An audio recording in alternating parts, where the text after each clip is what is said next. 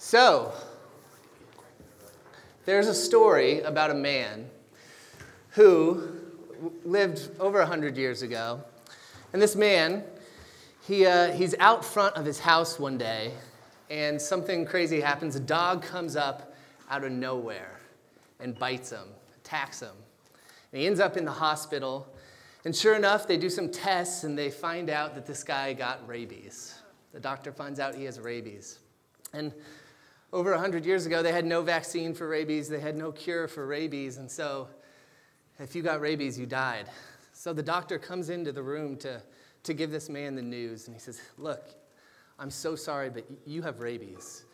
And it's terminal. And there's nothing we can do but make you comfortable. I'm so sorry.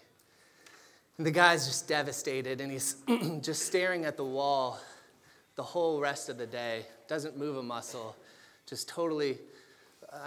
one day he's doing totally fine. He gets bitten by a dog, and now he's going to die. The next day, the doctor comes into the room to check on him, and he sees the guy. He's not in bed anymore, and he's actually excitedly writing something down on a piece of paper.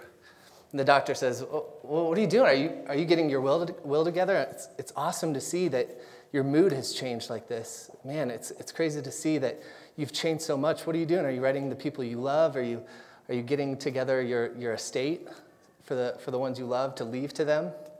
And the guy looks at the doctor and he says, no, I'm writing a list of all the people I'm going to bite before I die. See, I feel like sometimes we have these lists of people that we want to bite, right? We've been going through this series on the Lord's Prayer, and today we're getting to the part about forgiveness. Last week was give us this day our daily bread. And this week is forgive us our debts, trespass. Which one is it? Right? Like depending on what church you grew up in or what kind of church you go to, you might say debts. You might say forgive us our trespasses. You might say forgive us our sins. You might say forgive us our wrongdoings. There's all these different words used here. And so that was like, when I found out I was going to be preaching on this, that was the first thing I started to look into. I was like, why does this word have so many different meanings? And so, as I looked into it, I found out that the word actually translated is debts. But, of course, we're not talking about a debt of money here. We're not saying, God, forgive me my credit card debt, please, just make it go away. God, forgive me my car payment, forgive me my mortgage. That would be awesome if God just made those go away, but that's not what we're praying here. We're praying that God would forgive us a sin debt. So that's why some people will say, Lord, forgive us our sins, because the debt that's used here is talking about this sin debt that is owed to God. And other people will say trespasses. And the reason that other people will say trespasses is the idea of debts for us is a lot different than debt was 2,000 years ago. For 2,000 years ago, if you had a debt that you did not repay, that was punishable by law. That was even punishable by death, depending on what kind of debt it was. And for us now, if we have debt, it's bad. Yeah, we don't want to have debt. But it's not like if we don't pay our debt, we're going to die, unless you owe that debt to the mafia. But it's not like this life or death thing. It's not this punishable by law thing. But what is punishable by law? Trespassing. This idea of going where you shouldn't go, being where you shouldn't be on someone else's property, and that's punishable by law. That's punishable, if they show up with a shotgun, it could be punishable by death. And so there's this idea that trespasses is also a great word to use because it gets the severity of what Jesus is saying through to us. And so really probably the best word we could use is this punishable sin debt. Lord, forgive us our punishable sin debt as we forgive others who have punishable sin debts against us. And so I also, as I was looking into this verse, I kind of realized that this was the only part of the Lord's Prayer that Jesus afterwards has to explain. That the rest of the parts of the Lord's Prayer, there's kind of almost 6 parts to it, and they're kind of self-explanatory, or at least Jesus thinks they're self-explanatory, but this little part just following the Lord's Prayer, he feels like he has to explain. So he says, Lord, forgive us our debts as we forgive our debtors, and lead us not into temptation, but deliver us from evil. And then, so that's verse 13, and then in verse 14, he says this, explaining what he just said. For if you forgive other people when they sin against you, your heavenly Father will also forgive you. But if you do not forgive others their sins, your Father will not forgive you yours.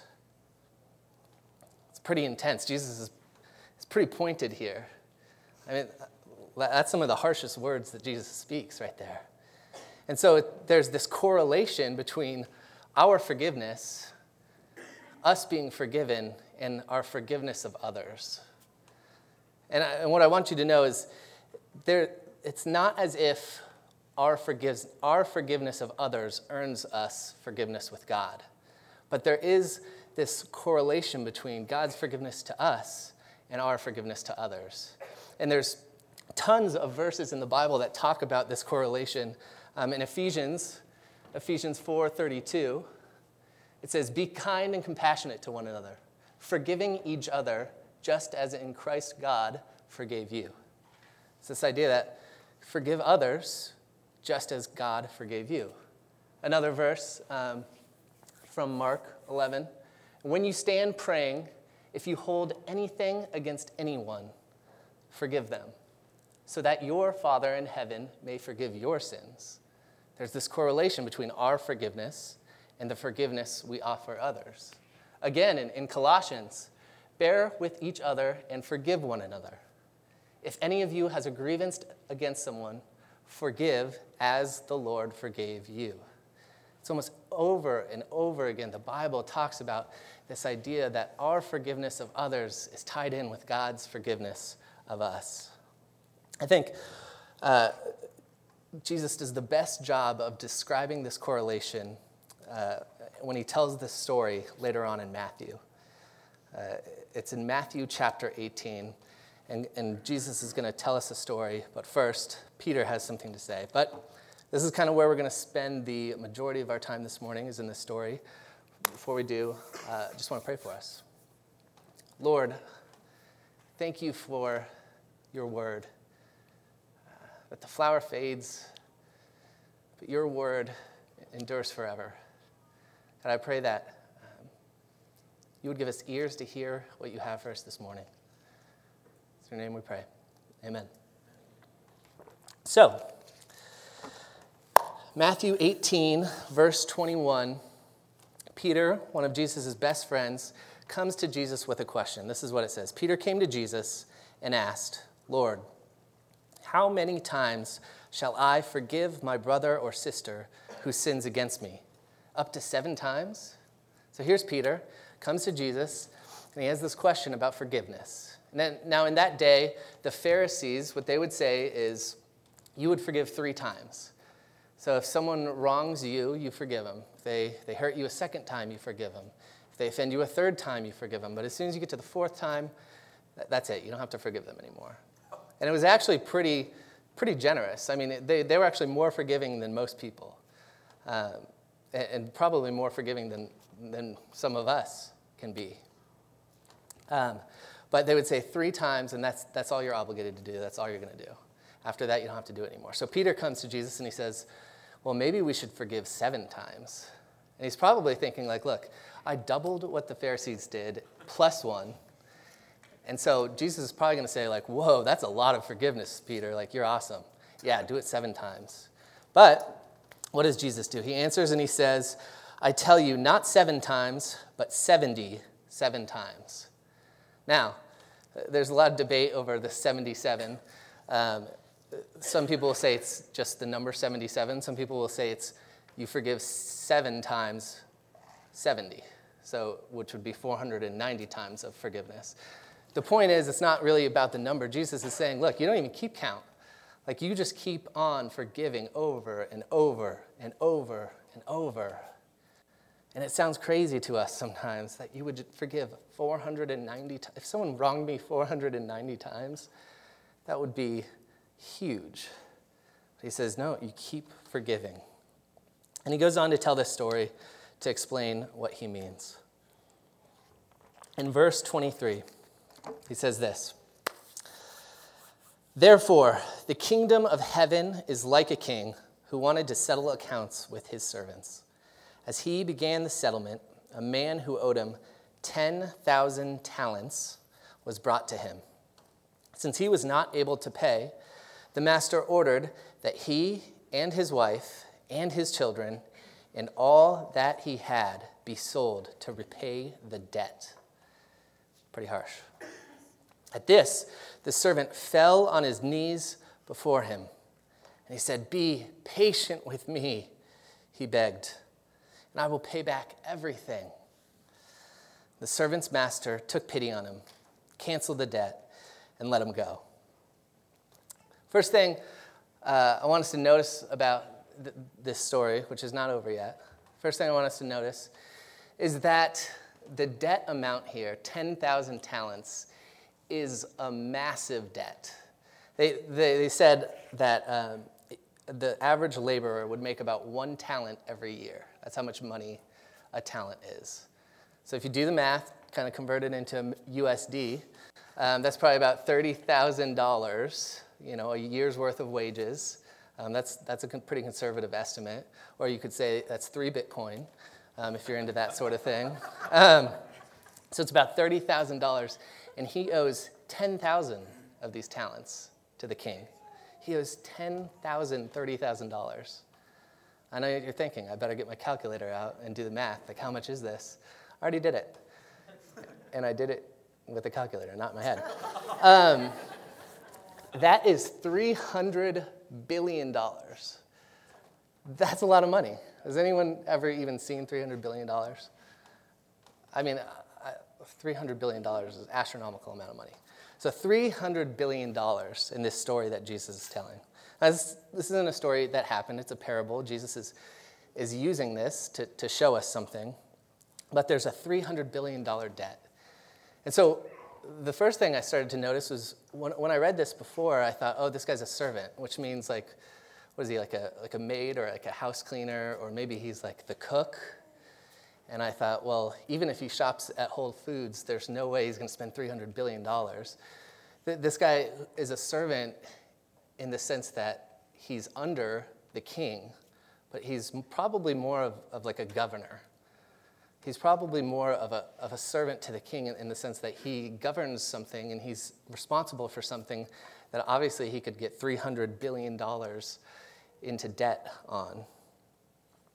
And it doesn't say whether it's through gross mismanagement of the money or if it's because this guy is corrupt or what, but Jesus, he makes this known to us in the story that this huge debt that he owes is such a big debt that any king anywhere, even the most powerful king of the time, the emperor of all of Rome, to forgive a debt that big would cost the king something.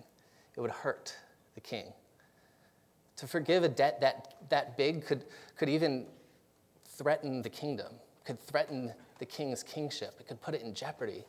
Such a huge amount. But the king, the master, he forgives anyway. He forgives this enormous debt that no one probably ever thought could be forgiven. And I think there's 3 things that we can learn from the master in his forgiveness of this debt, this kind of maybe 3-step process to real forgiveness. And all 3 things come in that last verse that we read, verse 27. It says that the servant's master took pity on him, he canceled the debt, and he let him go. Took pity on him, canceled the debt, and let him go. So this first word, took pity. I feel like this is kind of a tough translation for us in our culture because no one wants to be pitied. Like, don't pity me. Like, it's bad to pity someone. It's bad to be pitied. But really what the word is saying here is the king had compassion on him. Like, he saw the circumstance that he was in, and he had compassion on him. Even though he owed the king a ton of money, he had compassion on this guy. He pitied him in a way that was compassionate. And I think something really interesting happens when someone wrongs us. when someone hurts us, when someone does something against us, automatically our brain starts to do something. Automatically we begin to make a caricature of that person in our mind. If you know what a caricature is, a cartoonist will draw a caricature, and mean ones will draw, they'll draw your face, and what they will do is they'll take your worst feature and they'll blow it up. And they'll make it like the biggest thing on the page. And so if you're a person with big ears, you're going to have these huge Dumbo ears in your caricature. It's going to be like the only thing you see. If you're Jay Leno, a caricature is going to have a huge, massive, mile-long chin, right? Like his chin's pretty big, but it's not that big. But that's what a caricature does, right? You blow up the worst part about someone. And that's what, when we're wronged by someone, when we're hurt by someone, that's what we begin to do to them. We start to reduce them to the thing that they have done to us. And so if they have betrayed us, that person is a betrayer. And that's all they are, and that's all they'll ever be. They're just if they've lied to us, that person is a liar. They're one-dimensional now. They're such a liar, and they'll always be a liar, and that's all they are to me anymore. But what happens when I lie? Right? Well, for me, it's like a little more complex. Because if I lie, I'm obviously already feeling bad about it. And, there's probably a good reason that I had to lie. And so, I'm a three-dimensional person. And, I have good parts and bad parts of me. And like, I didn't want to lie, but I had to lie. And I felt like, oh, no, I shouldn't lie, but I did. And so with ourselves, we begin to make excuses. But when it's other people, we want to boil them down. We want to reduce them to the thing that they've done to us. And it's the natural inclination of our heart that when someone hurts us, we focus on the differences that we have with them. We say, I'm nothing like that person who did that thing to me. Oh man, that person hurt me, and I'm nothing like that. I would never do something like that. And what the king does is he takes compassion, and in order to have compassion, what we need to do is begin to focus on some of the commonalities we have with the person who's hurt us. You need to start focusing on some of the similarities we have with the person who hurt us. We need to realize that this person's not a caricature of the thing that they've done to us. That's not the only part about them. That there's actually more to this person than just what they hurt us with. They have both good and bad parts, just like I do. I think this is kind of the first step that the king takes. He takes pity. He has compassion. The second thing he does is then he cancels the debt. He cancels the debt. Now, what does canceling the debt mean? I mean, it kind of just means that you don't have to pay the debt anymore. I'll pay it. I mean, it's not like it just gets erased, like the money just disappears into nowhere. Someone has to pay it, right? And so he's saying, look, you don't have to pay it. I'll eat the cost of the debt. I'll eat it, $300 billion. I'll eat that cost. And I think what naturally happens when someone hurts us is that there is this debt of emotional pain that's created. When someone hurts us, when someone offends us, when someone wrongs us, there's a debt created of emotional pain between us and them. And we want that person to pay. And it feels good when we make them pay. And we can make them pay in all sorts of ways. We can, if you're more of a direct person, you might insult them or be cold or harsh or withdraw friendship or try to hurt them professionally. I mean, there's all sorts of ways we directly try to make them pay for the debt that they've created. Or there's also indirect ways which we might gossip about them, try to ruin their reputation, get a bunch of people that I know to hate them so that, everyone knows that this guy's a bad person. Maybe some more indirect ways of making them pay this debt. But what happens is this debt is created, and it starts to feel good to make that person pay for the debt. It starts to feel really good.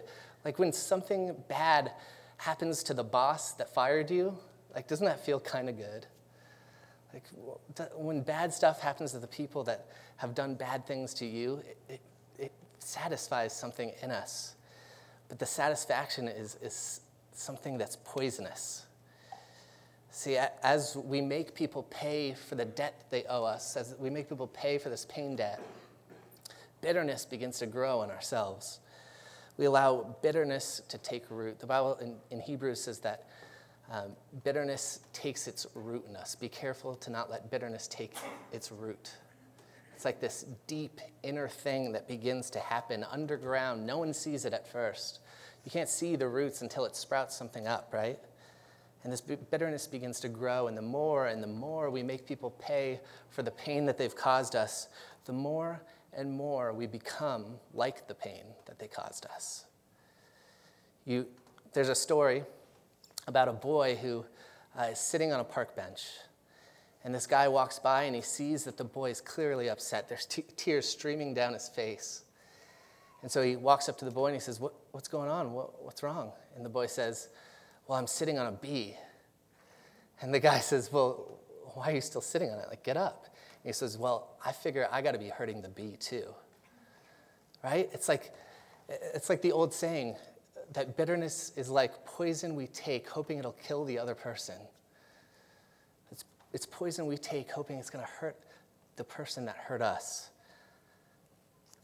And it ends up poisoning us ourselves. So we either make the other person pay and we become bitter people, we become angry people, we become hurt people, we become controlled by the pain that's been done to us, or we can pay the debt ourselves. It's not like we ignore it, it goes away. We have to pay it ourselves, and this is what I mean by that. Every time that I want to get even and I don't, with someone who's hurt me, every time I want to get even and I don't, that hurts a little bit. Like, it stings a little bit, right? Every time I want to be cold to someone and I'm actually warm to them instead, that hurts me a little bit. Like, every time I have the chance to turn other people against the person who's hurt me and I choose not to, that hurts a little bit. I'm eating this debt that's been caused by the other person. And that's what forgiveness is.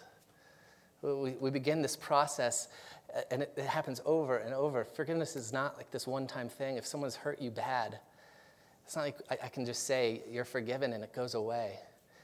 It's choosing that when I have the chance to gossip about that person, choosing not to, and it'll hurt a little bit, but that's part of the process of forgiveness. Because it's costly to pay down the debt. It costs us something to pay it down.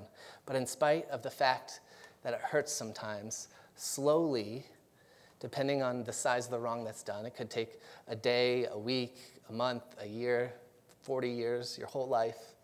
This process of forgiveness begins to take place.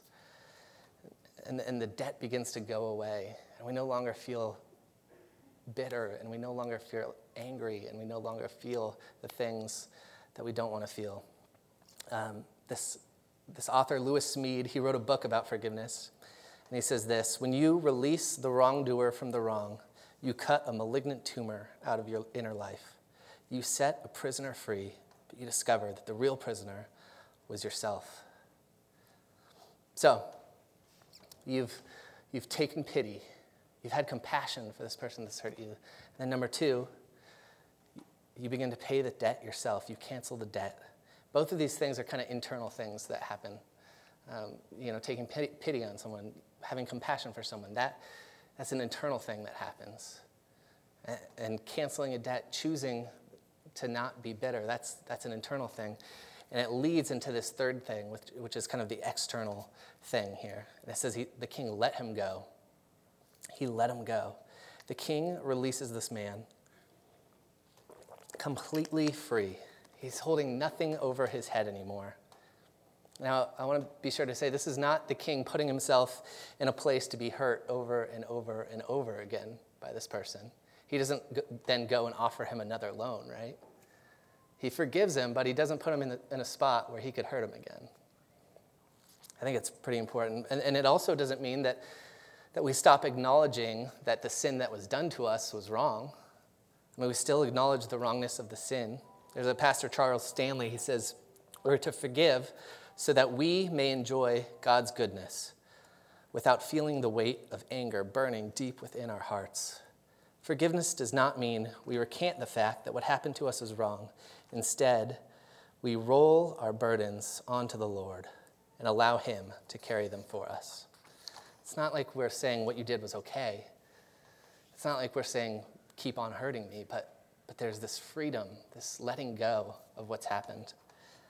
So after this king lets his servant go, he forgives him of this incredible debt. What does the servant do? Verse 27 says this, that the servant's master took pity on him, canceled the debt, and let him go. That's where we finished. But when the servant went out, he found one of his fellow servants who owed him 100 denarii. He grabbed him and began to choke him. Pay back what you owe me, he demanded. His fellow servant fell to his knees and begged him, be patient with me, and I will pay it back. Sounds pretty familiar. But he refused. Instead, he went off and had the man thrown into prison until he could pay the debt. When the other servants saw what had happened, they were outraged, and they went on and told their master everything that had happened. When the master called the servant in, he said, you wicked servant, I canceled all that debt of yours because you begged me to. Shouldn't you have had mercy on your fellow servant, just as I had on you? In anger, his master handed him over to the jailers to be tortured until he should pay back all he owed. This is how my heavenly Father will treat each of you unless you forgive your brother or sister from your heart. This is crazy. This is kind of a wild story, a wild parable.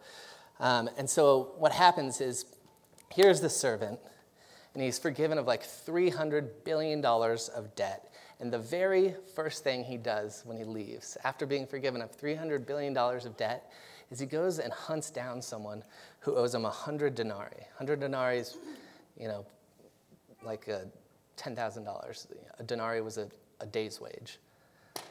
So he goes and finds this man who owes him an infinitely lower amount of money. And he begins to choke. He literally begins to choke this guy, demanding his money. And the guy uses the exact same words that he used with the master. He says, be patient with me, I'll pay it back. Please be patient with me, I'll pay it back. And he decides he's not going to forgive.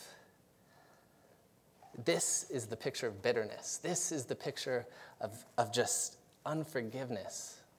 This servant who's been forgiven of so much goes out and hunts down those who owe him something, forces them to pay the debts back, even though he's been forgiven of his debts.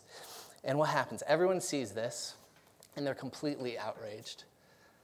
The other servants see this guy, and they're outraged. Why are they outraged? Because it's like this guy doesn't get it. Did he not see what just happened for him? Did he not realize that he just was forgiven of $300 billion? And Jesus says, this is what we look like when we refuse to forgive our brothers and sisters, when we refuse to forgive others. We look like this servant who looks crazy. Like we are the ones who owe an infinite debt to God, and yet at great cost to himself, the cost of his life, the cost of the life of Jesus, he paid it for us. And see, we begin to be moved to compassion because God had compassion for us. We begin to be moved to take pity because God took pity on us. We begin to move to cancel our debts because God canceled our debt of sin to us. We let others go in forgiveness because God let us go in forgiveness. I think there's kind of two types of people that have trouble with this parable that Jesus tells. The first is the person who doesn't realize the amount of the debt that they've been forgiven. I've heard it said that we are far worse, we are far more terrible than we ever dared imagine we were. Yet at the same time, we are far more loved than we ever dared hope. See, we've got this huge debt. It's way bigger than we could have ever imagined. But at the same time, we are more forgiven than we ever could have hoped. So there's people who don't realize the weight of their debt that's been forgiven, but then there's also people who don't realize the power of the forgiveness. There's people who think, like, there's too much I've done wrong, there's too much brokenness in my life, there's too much hurt, I've caused too much hurt onto other people. Maybe you're the person who's not thinking, man, I need to go forgive other people. Maybe you're the person thinking, like, I hope other people forgive me because of all the stuff I've done. God could never forgive the huge amount of debt that I've racked up, but the King, he forgives way beyond anything we could ever rack up, any amount of debt, trillions and trillions of this pain debt that we can cause. God forgives. In World War II, there was a girl named Corrie ten Boom. I don't know if you've heard her story, but Corrie ten Boom, she had a sister, Betsy, and a father, and they were all sent to a Nazi concentration camp called Ravensbrück for harboring Jews in their house. Corrie's sister and father were both killed at the camp while she was released due to a clerical error. In 1947, she returns to Germany after the war from Holland, and she begins preaching this message that God forgives. And in one of her writings, this is what she says. Listen to this. It was the truth that they needed to hear most in the world, in that bitter, bombed-out land, and I gave them my favorite mental picture. Maybe because the sea is never far from a Hollander's mind, I like to think that that's where forgiven sins were thrown. When we confess our sins, I said, God cast them into the deepest ocean, gone forever. And even though I cannot find a scripture for it, I believe God then places a sign out there that says no fishing allowed. The solemn faces stared back at me, not quite daring to believe, and that's when I saw him, working his way forward against the others. One moment, I saw the overcoat and brown hat. The next, a blue uniform and a cap with a skull and crossbones.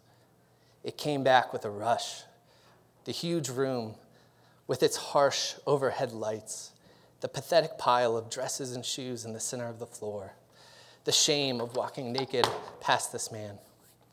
I could see my sister's frail form ahead of me, ribs sharp beneath her parchment skin. Betsy, how thin you were. That place was Ravensbrück, and the man who was making his way toward me had been a guard, and one of the most cruel guards. Now he was in front of me, hand thrust out. A fine message, Fräulein. How good it is to know that you, as you say, that we, as you say, all of our sins are at the bottom of the sea. And I, who had spoken so glibly of forgiveness, fumbled in my pocketbook rather than take that hand. He would not remember me, of course. How could he remember one prisoner among those thousands of women? But I remembered him. I was face to face with one of my captors, and my blood seemed to freeze. You mentioned Ravensbrück in your talk, he said. I was a guard there. No, he did not remember me. But since that time, he went on, I have become a Christian. I know that God has forgiven me for the cruel things that I did there, but I would love to hear it from your lips as well. Again, the hand came out. Will you forgive me? And I stood there, I whose sins had again and again been forgiven and could not forgive. Betsy had died in that place. Could he erase her slow, terrible death simply for the asking? It could have been many seconds that he stood there, hand held out, but to me it seemed like hours as I wrestled with the most difficult thing I ever had to do. For I had to do it. I knew it. The message that God forgives also means that we forgive those who have injured us. And still, I stood there with the coldness clutching my heart.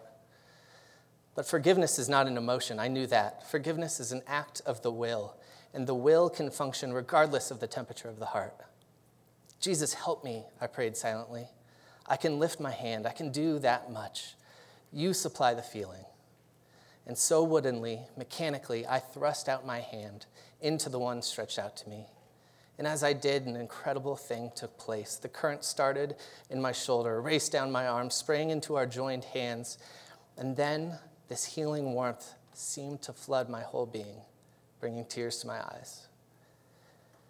"I forgive you, brother," I cried, with all my heart. For a long moment, we grasped each other. We grasped each other's hands, the former guard and the former prisoner. I had never known God's love so intensely as I did then. But even then, I realized it was not my love. I had tried and did not have the power. It was the power of the Holy Spirit. Let's pray. Lord, forgive us our sins as we forgive those who sin against us. God, you've forgiven the unforgivable. We've offended the creator of the universe. We've turned our backs on the creator of the universe, and yet you took the debt upon yourself on the cross. You took the sin upon yourself on the cross. I pray that you would keep that at the forefront of our minds, that as we go out and we're hurt and we're offended and we're wronged, that it would bring to mind you, how you were hurt, how you were offended, how you were wronged for our sake. God, I pray that